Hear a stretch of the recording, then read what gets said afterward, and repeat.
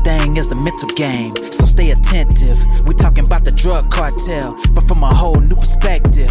Break it down with some intelligence, psychology and criminology. This is not for the faint of heart, yeah, this is narcology. A look inside the culture, the ideas and the minds of the lawless. Stay alert, gotta be cautious. Keep it down, they might hear you talking. Let's figure out what makes them tick and who's at the top. Make sure you tune in, cause it gets deep. You do not want to miss out. Narcology.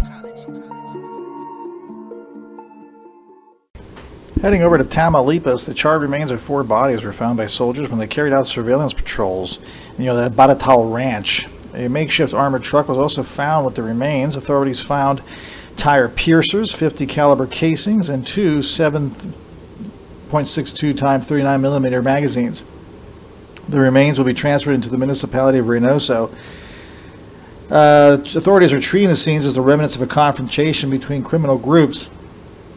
The findings come 2 weeks after the charred remains of 19 bodies, mainly Guatemalan migrants, were discovered in Camargo.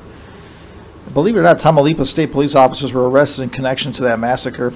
Tamaulipas is contested by factions of the Cartel del Noreste, Cartel del Golfo, Los Zetas, Cartel Jalisco Nueva Generación, who claimed its arrival in Tamaulipas just early February.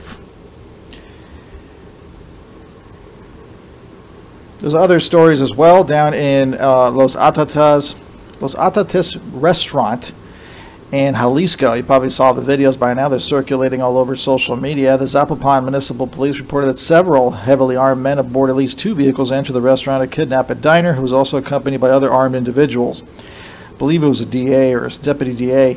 The exchange of fire was recorded for several minutes. 3 people are injured, including 2 waiters and a police officer. One of the alleged gunmen died at the scene. His body was collected and transported aboard a pickup by the other gunmen. That's it for now. Thanks for listening.